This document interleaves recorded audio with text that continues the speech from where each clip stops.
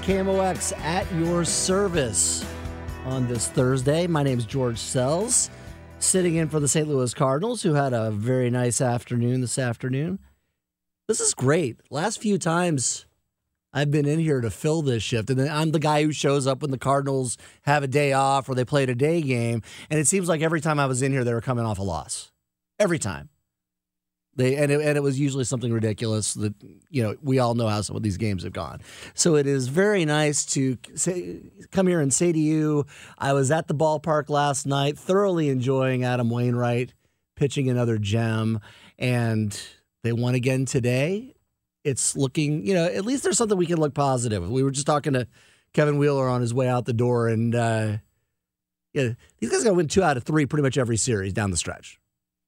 You can all do all the, playing around with the math you want, but when you're in a race with essentially 3 other teams for one spot, maybe 4, you've got to win more than just an above average clip. You've got to really go on a run and do well, and hopefully they will. My wife says I'm optimistic to a fault, and that shows up on nights like this when I'm still thinking, yeah, they might be able to squeeze in there, and boy, anything can happen in one game. And boy, wouldn't it stink to be a Dodgers fan? Have a great season, end up a game out of first, you go to the wild card, and Wainwright goes out there and spins you with 74-mile-an-hour curveballs, and your season's over. I'd enjoy it. Any takers? Okay, so what are we doing tonight? Plenty to talk about. We're going to be talking some this first hour about September 11th, both memories of that event 20 years ago. That is hard to believe. Absolutely. It's just incredibly difficult to believe for me. And I think for many of you out there listening, it's you bat your eyes, and it's been 2 decades. And throughout the show, we're going to have some things sprinkled in. I'll share a few memories with you. We're going to talk to Rick Randall from that Flags of Valor display over at Forest Park. I don't know if you've been out there yet. It's there through the weekend, and it is something to see. More than 7,000 American flags representing service members who have died in the line of duty fighting, as it was dubbed, the War on Terror. I mean, it is the aftermath, if you will, of 9/11, and a lot of lives lost. And the thing that is really nice when you go over there, you'll run across family members of some of the people whose dog tags are hanging from those flags out there, and first thing they want to say to you is thanks for coming out. Thanks for remembering. There's a great appreciation there, and really that appreciation should go both ways because they gave up their child, and so many people have. Twice as many service members died fighting the War on Terror as people died in 9/11. So there's a far greater cost than just there's a far greater cost than the 3,000 lives that were lost that day. It was 10,000 lives lost if you start getting into the wars since, and you can add on to that families where people had something go wrong, families that were torn apart. There were the spin-off of this just continues and continues, and that's something we should be thinking about as we come to Saturday and we observe, if you will, what happened on 9/11, be thinking about those families. We should be thinking about all the people whose lives were touched. I worked in New York a few years after 9/11 happened, and the stories you heard from guys that I worked with at a television station there, out on Long Island, I had a photographer telling me that he did nothing but cover funerals for 2 months after that happened. I mean, you want to talk about a gut-wrenching experience just every single day. And, I can remember my 9/11 story. I'll share it with you very quickly. I was working at a television station in Louisville, Kentucky, and standing in the newsroom starting the day, and The one tower's on fire, the second plane hits. And we obviously immediately, everybody kind of springs into action because everybody's just like, we have to do something because we're under attack. And what do you do? And we run across the street to the federal building and watch them put that on complete lockdown in no time flat, and then get back to our building for the boss to say, go home and grab a bag, head for the airport, you're going to New York. Well, of course, in the go home and get a bag part of this, everything was grounded. So there were no flights. So run across the street to where my wife was working, tell her I'm going to New York, which that was an interesting thing in that context to say to your spouse. I'll never forget how she looked at me and like just tears kind of started running down her face. And we got in a car and we drove.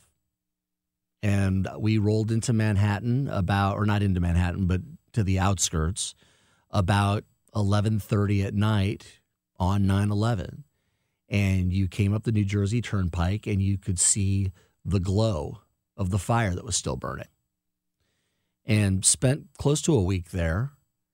And the things that you remember, a couple of things that will always stick out to me. First of all, because we were a television crew and we had a camera and people see a camera and they don't know where you're from. Obviously, we're from Kentucky. We are of no use to people looking for local news reporters in New York. But they would see the camera and they would come up to you and they would have a flyer. And it looked like when you're walking down the street in your neighborhood and there's a picture of a dog that's missing, except these were people. Last seen, South Tower, 56th floor. North Tower, 83rd floor. They were husbands, they were wives, sons, daughters, and their family members were out with these stacks of flyers, just handing them out to people. Walls just covered. And you're looking at all these faces, and for these brokenhearted people, you're hoping against hope that maybe there'll be a miracle and one of them will be found. But as a pragmatist, you know deep down they're probably gone. And you're talking to these people and the last thing you want to do is say anything that would remove that bit of hope that they had. But at the same time, you're just thinking to yourself, it's hopeless. I mean, they talked about the search dogs on the pile at Ground Zero getting depressed. And the reason that the dogs were getting depressed is those dogs thrive on succeeding. Tell them they've got to find something and they find it and they wag their tail and they get a treat and that's how they're trained. And they weren't finding anything. And that was depressing even to them, which was just a horrible thing. Another thing I'll remember from the first night there, you couldn't get a hotel. And so we ended up sleeping in the car we drove in on that first night. And it was a beautiful night. The weather, I don't know if you remember the weather that day up there was just stunningly gorgeous. It's like 75 degrees, a perfect autumn day in New York City. For anybody who's ever been there, you know what those days are like. And we're trying to get some sleep because we're going to have many long days ahead of us. And so we have the windows rolled down in the car. And you would nod off, and just when you were about to fall asleep, there would be a roar. And it was the F-18s flying overhead on patrol over Manhattan that night. It was the only noise you heard. But you've been out at Lambert when those fighter jets have taken off. You know the sound. And I will always remember being awakened by that every 20 minutes, 30 minutes that night. Crazy things. Sound is a powerful thing. Times Square, stood there for 20 minutes, never heard a horn honk. Think about that for a second if you've been up there. A lot of memories like that. So coming up next, we're going to talk to Rick Randall from Flags of Valor.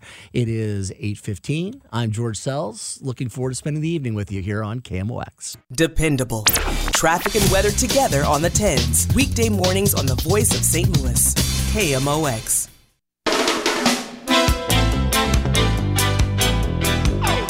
6:22 Thursday night. George Sells with you until 11 o'clock tonight. KMOX at your service. Cardinals would usually be on right now. No Cardinals tonight. They had the day game, another win. That was good stuff. And if you were with us for the first segment, that anniversary of 9/11 coming up. And it's haunting, but what is also haunting is all that has happened since. We have had what was dubbed a war on terror that is still underway in some ways, even though we've now, after 20 years, pulled out of Afghanistan. But there has been an enormous human cost. And this week and through the weekend, if you can get a representation of that cost by going out to Art Hill in Forest Park and seeing the Flags of Valor display. More than 7,000 American flags, every one representing a service member who lost his or her life somewhere in this war on terror. Rick Randall joining us now, who got this whole thing going several years ago. Rick, thanks for joining us on KMOX. Good evening, George. Thanks for having me. Rick, for those who don't know, if you could tell us the story of how we got to this point where this beautiful yet chilling display is up for the third time every 5 years. Tell me how you got started with it and how it got to where it is today. Well, it was really about 11 years ago that my wife and I saw, not in person, but we saw on the internet a beautiful display along US 1 in front of Pepperdine University, 3,000 flags, actually 2,977 full-size American flags on that beautiful hill, if anybody's been in front of Pepperdine, running along US 1. And we thought to ourselves, we had both been very, very much affected by 9/11, and I had begun to do some work with some military causes, which I had not done previous to 9/11. But we thought, well, could we do that? And we immediately thought of Art Hill. And so we worked with the park and the city and gathered about a couple of hundred volunteers, and we were able to got some good sponsorships. My company, Pace Properties, kind of led the charge as the administrator of it, and then we got Guarantee Electric to give the space to make the flags and store everything. So between Guarantee and Pace, and we just got going. We put up 2,977 flags on Art Hill 10 years ago, and everybody really, really was moved by it. We took donations for those flags, and people carried them actually away off the hill. And I know a lot of people in town still fly those flags from 10 years ago. Fast forward 5 years later, we thought we were losing so many beautiful young people over in these wars on terror in Afghanistan, Iraq, and other theaters that we decided we needed to honor them, and we did. And at that point, it was just under 7,000 5 years ago, young men and women that we had lost in those wars in a criteria the DOD has. It's called killed in theater. Could be an accident or killed in action, but if they were killed overseas in theater, those are the ones that we flew the flags for 5 years ago. And as this one approached a few years ago, we got the whole team together, which has now grown to about 1,000 and at least 100 key people, companies, and individuals. You know, let's try and pull both those elements together this year on the 20-year anniversary. So we have 6 beautiful picture boards done by Zieglin, Stein, and Bender Graphics down as you come off the bridges from the Grand Basin to Art Hill. With all the victims, 2,565. We have flags around the top of the Grand Basin in that arc, in that beautiful area between the sidewalk and the Grand Basin for the 412 first responders that lost their life that day. We have pictures and information about each one of them. And then on the Hill, we really repeated what we did 5 years ago, and we have dog tags and pictures for all the military personnel killed in theater since 9/11. The number had been at 7,041 for I think it seemed like at least a year and a half. And then all of a sudden, you know, we had to add 13. So that was really a blow to all of us who were working on it, because we we thought we were at that number and that wasn't going to change, but it did. And so we have 7,054 flags for the Killed in Theater. Then we also have a special flag program that's really, really a nice one that a beautiful woman named Liz Fidel runs. We have over 100 flags that don't fall into that criteria, but are local active duty that lost their lives since 9/11 and just not in theater. It could have been a base accident or a training accident and in other ways. And so we have those flags out there too. And then we fly some special flags for the post-traumatic stress disorder deaths, and we fly a special one for all the firefighters and police and other first responders that have lost their lives since 9/11, which is a tragedy unto itself. The 412 are, were the ones that died that day, but so many have suffered the illnesses because they wouldn't leave that pile. As you know better than anybody, George, they wouldn't leave.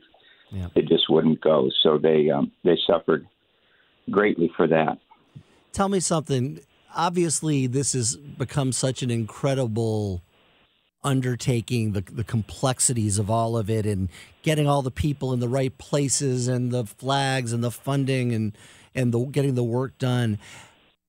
When you just stand there at the bottom of that hill and look up at those flags and all that other stuff kind of washes away, what goes through your mind? Well, I get sad, but at the same time, I feel a sense of ease because I know that the majesty of that hill and that presentation that we're able to put together in its precise fashion that we are, thanks to so many professionals. I know it gives, because I talk to all the Gold Star families, and we have them coming from all over the country. It gives them comfort that we have that kind of respect. When we put those dog tags and pictures on those flags, every volunteer put on white gloves, and we treat those flags. We treat those flags the way they deserve to be treated. And when I look at that hill, I know what the Gold Star families see. They see that people care, that people won't forget, and we do it in the most respectful way we possibly can. Last question for you. I was out there last weekend, a lot of families out there, a lot of young people, a lot of kids.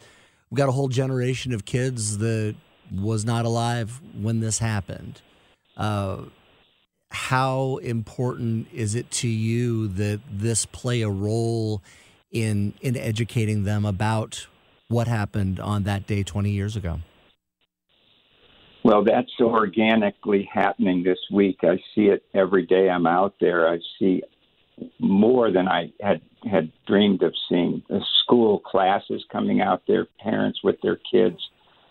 Just a real quick story. A couple of beautiful young girls, maybe 8 and 10, looking at the picture boards with 427 people on each board. And the littler one turned to her dad, who was behind him, and said, "What happened to them?" And the dad said, "You remember when Papa had to go to heaven?" And he gave the explanation that they went to heaven. And the older one kept looking at the board and turned around and said to the dad, "But they're not old."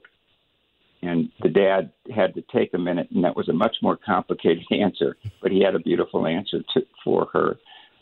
But yes, that education of the sacrifice and the education of 9/11 itself, what happened that day. I mean, George, we have a whole generation now that's in college now that wasn't here when that event occurred. And so I think this is helping that. And I think it also just helps younger people get a little bit of a grip. I see them walking around looking at the dog tags carefully, and I know that their minds are going, wow, that, people do this for me. And so it really warms my heart that educational process is taking place on Art Hill this week. Well, Rick Randall, we appreciate you taking a few minutes with us tonight.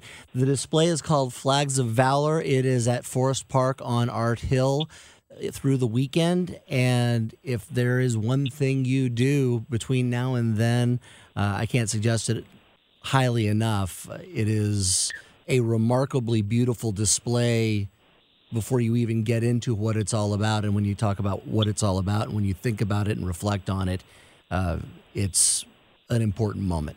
Rick, thank you so much for being with us on KMOX. George, could I jump in with the website real quick? Yeah, sure. Flags of Valor, STL.com, and you can sponsor a flag. We will be sending all 7,000 flags to their Gold Star families, but it's very expensive. So by sponsoring a flag, you'll help us get that done. It's easy to do at Flags of Valor, STL.com. All right. And I appreciate you having me on, George. Thank you, Rick. It's 8:32 on KMOX. 8:38 on a Thursday night. George Sells with you, KMOX at your service. A lot of talk about vaccines, the need for them, the controversy in some eyes over them. And if you caught any news this afternoon, President Biden, I won't even call this a shot across the bow. It's a shot into the bow of folks who have been resisting getting the vaccine, a sweeping set of orders that will impact somewhere in the neighborhood of 100 million Americans, I believe, was one of the counts I saw. And basically, if you work for the federal government, you have to get the vaccine, period. They're not going to do any more of this, well, you can get tested and that's a way around it. It's get the vaccine or go elsewhere. Any company with more than 100 workers, they're going to require vaccination or weekly testing. That one may be a little tougher. You get into small businesses, tight margins, the ability to do something like that and either take the loss that comes with people leaving, because some may, or there's also, we know that the vaccine is free, but if somebody wanted to go for the testing option, who's paying for that? Now, most places are making it at the expense of the worker. For my money, that's the way you go. I mean, folks, this is getting old at this point. And the president was clearly frustrated with the roughly 80 million people that are eligible to get the shots and haven't done it. And I think this is past being about politics. And even though politics is at the root of so much of this, at the root of why so many people, for whatever reason, have convinced themselves that this is a bad idea. And why? I mean, I hear people say, you don't know what's in that stuff and you're going to put it in your body. I mean, read the ingredient label on a loaf of bread and tell me if you know what all that stuff is that you're putting in your body when you eat a ham sandwich. That's where you even get into the ham. Go to the grocery store and take a look at the chicken breasts that look like every chicken is like the Dolly Parton of chickens. What kind of growth hormone is going into the chicken breast that you're putting in your body? So it's kind of ridiculous. Yet people are fighting it tooth and nail, and people are getting sick. And more people are getting sick. And we're seeing the numbers go up again, and now more kids are getting it thanks to this Delta variant. You know where these variants come from, right? These variants come from the virus continuing to just be allowed to spin around out there and run through people. A variant comes from a virus moving through enough people, figuring out ways to, be more efficient, and it gets into more people. The original COVID-19 didn't seem to affect kids. Well, the new COVID-19, boy, it figured out how to get to kids. And the only reason it's getting the opportunity to do that is because so many people out there are being stupid and not getting a vaccine that is free, that is safe, and that is going to, keep our kids safe, keep our families safe, our coworkers, our loved ones, you name it. Nobody argues when, some, I put the longtime anti-vax crew aside. Most people have never uttered a complaint other than what drawer did I leave that piece of paper in, when they had to go every year to school with their kids and hand over that vaccination form showing that measles, mumps, rubella, what all are they? Chicken pox is on that list. Polio was for a long time. Smallpox, a litany of diseases that we all get vaccinated for. And a kid doesn't get to go to school without those vaccines. And they're all government approved, and they change them up a little bit every year, and they're there, and we take them, and nobody's ever batted an eyelash. And now all of a sudden, what could be the most important vaccine you ever allow into your body, as far as really saving you and saving others, and you won't do it. Makes no sense. So on this one, I don't agree with everything the president does, but on this one, more power to him, baby. Because what he's going to do is we're going to see more of this. And slowly but surely, people are going to have to start making a decision, either get the vaccine because it's for the good of this country and it's for the good of those around us, or you're going to have very limited options when it comes to how to make a living and feed your family. That in itself may be tough medicine for some, no pun intended, but that's where we're headed with this. And, quite frankly, as a guy who doesn't like having to wear a mask around at work every day, but does, even though I've been vaccinated for months, because it is the right thing to do, don't risk people. I don't want to wear the mask.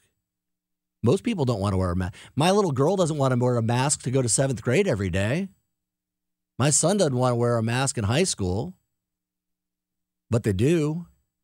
Well, guess how we get to stop doing that? Get vaccinated, get rid of this. Pure and simple. So, President made quite a stand today, and it'll be interesting to see how this goes. Politically, it's going to probably hurt him pretty badly. I'm sure that the Democratic Party isn't thrilled with congressional midterms coming up here, 13 months now, 14 months. But you know what? Sometimes the needs of the many outweigh the needs of the few. It's 8:45. George Sells with you, KMOX at your service on a Thursday night. Of course, with the economic situation spinning out of the COVID situation, one thing that we have been seeing is a terrible difficulty for businesses to hire and keep employees. And the restaurant industry, the service industry has been among the hardest hit. And joining me now, a guy so many of us know, my favorite Twitter follow, my favorite enabler of a bacon addiction, and the meanest milkshake either side of the Mississippi, Andy Carenza from Crown Candy. Andy, thanks for joining us. George, how are you? Doing great. How are you? Because I know that you've had to cut a day, you've had to cut hours. This has been a real trauma. Well, we haven't cut a day yet. That is something that, that is like coming down the road. It's a situation that we're hoping to avoid. When it gets to candy season, right now we're still okay, but it's something that we have to consider. But you know what? In the grand scheme of things, we're doing okay. Tell me a little bit about what you're seeing out there on the employment front, because you hear this everywhere you go. My new day job, I'm working for the St. Louis Public Schools. Can't get enough bus drivers. Can't get enough custodians. And then you hear restaurant industry. I've seen it all over and have been seeing it now for months. What has it been like out there for you, and what do you try to do to get people in there to work? We've been, let's just call it 6 months. We've been, constantly saying we're hiring, along with every other restaurant in this city of St. Louis and in St. Louis County and St. Charles County. We get lots of people that might apply online on Facebook, or they might come in and get an application, and our email, but we set up interviews and they don't show up, or we might have a few interviews and it's like, okay, we want you to come in and we want to show you how things work around here, and then we never see them again. And that's just not me. That's lots of us. I mean, you should hear when we all get together and start commiserating about the state of the world right now. It's got to be immensely frustrating. Do you see any kind of light at the end of tunnel, or what do you think it's going to take to create that light? I don't know. This is such a different situation for all of us. I mean, I'm seeing, restaurants that are rock solid like us that are, eliminating, lunch, hours, or eliminating, a whole nother day. It's just, we're making do because we want to give people good service. And so if you don't have the people to, do that, you don't want them to have a bad experience and think, I'm never going back there again. So we're trying to, we're shortening hours, we're shortening weekdays, and we're just trying to provide the best product. And like I said, we're all just scratching our heads because none of us know, when things are going to go in a different direction. A lot of the talk, there was the talk about the federal benefits being a problem. And I was seeing something the other day of somebody from the federal budget office saying that there really been no evidence of that. But here nor there, those were kind of pulled back in Missouri a while back, and nothing seems to have changed. I saw another theory on there today, or I guess it was yesterday, somebody theorizing that this is a correction in the market as far as wages, that this is kind of, we had the talk about the $15 minimum wage going on, and this is sort of the market asserting itself when the regulators don't. Do you think there's anything to that? First, let's address the unemployment benefits. I don't think that's really a factor. I mean, that was an easy thing for a lot of us to kind of think and possibly say that's like, oh, it's because of this. But I don't think that, in hindsight, that was not a driving factor for people, choosing, whatever path they're on now. It's the correction in the market, let's call it. In the restaurant industry, there are a lot of jobs that people can work at, make good money, and make a living. There are a lot of jobs, let's call them entry-level jobs. Like for us, for our entire career, we would hire people for their first possible job. And they were young kids. It's their first job. They're making a little money. They're learning how to, come to work, do the job, be a good employee. And then, I've seen so many, of these kids go to college and get better jobs and do well for themselves. And that's part of, kind of part of the industry is, it's not, some of these jobs aren't meant to be the job that you're going to make a career out of, but it's becoming that because unfortunately we don't have those good jobs anymore. The warehouse jobs, the manufacturing jobs, they've all left this country. Those are the jobs that people, moved on to and made a living, and worked at a company for 20 or 30 years. And those jobs are gone. And that's part of the problem. It is. And it's something I think that's coming home to roost. Like so many of the things that have been going on throughout this pandemic, you said it before, I believe you used the word unprecedented. If you didn't, I will. And that's what so much of this is. We have no playbook for any of this, and I think that's where so many people get frustrated with the employment situation because there are so many. The restaurant industry, the service industry is relying on this. Our kids in schools all over the area, just getting them to school has proven to be a difficulty. You're at a time when we need to be at our cleanest. You can't get the people who would do some of that cleaning in many school buildings and many other buildings for that matter. So I think it's one of those things that it's tough. It's just tough to watch, and it's tough to see folks like you and so many people who have produced great memories for all of us here in St. Louis in your restaurants. Fighting to just be able to make ends meet all of a sudden. Yeah, and like I said, it's unprecedented, it's uncharted waters, and we're all trying to figure it out, and we are, and it's just a struggle. I mean, and like I said, it's not just us. I mean, have you been to a hotel? They don't clean clean your room every day. That's something that if you request it, maybe you will get that room cleaned, maybe you won't. Right. Look at truck drivers. I mean, I talk to guys that deliver to me, and I ask them, I was like, what are you doing driving a truck? And they roll their eyes because they said, yeah, it's crazy how short-handed truck drivers are, and how much do we depend on them to get our food to us, my candy to me. It's just crazy. The city of St. Louis, city jobs were like the golden ticket. If you got a job with the city, it was great, and they can't hire people. It's definitely rough times. We're running up against a break. Andy Carranza from Crown Candy, thank you so much for joining us here on KMOX. It's 8:56.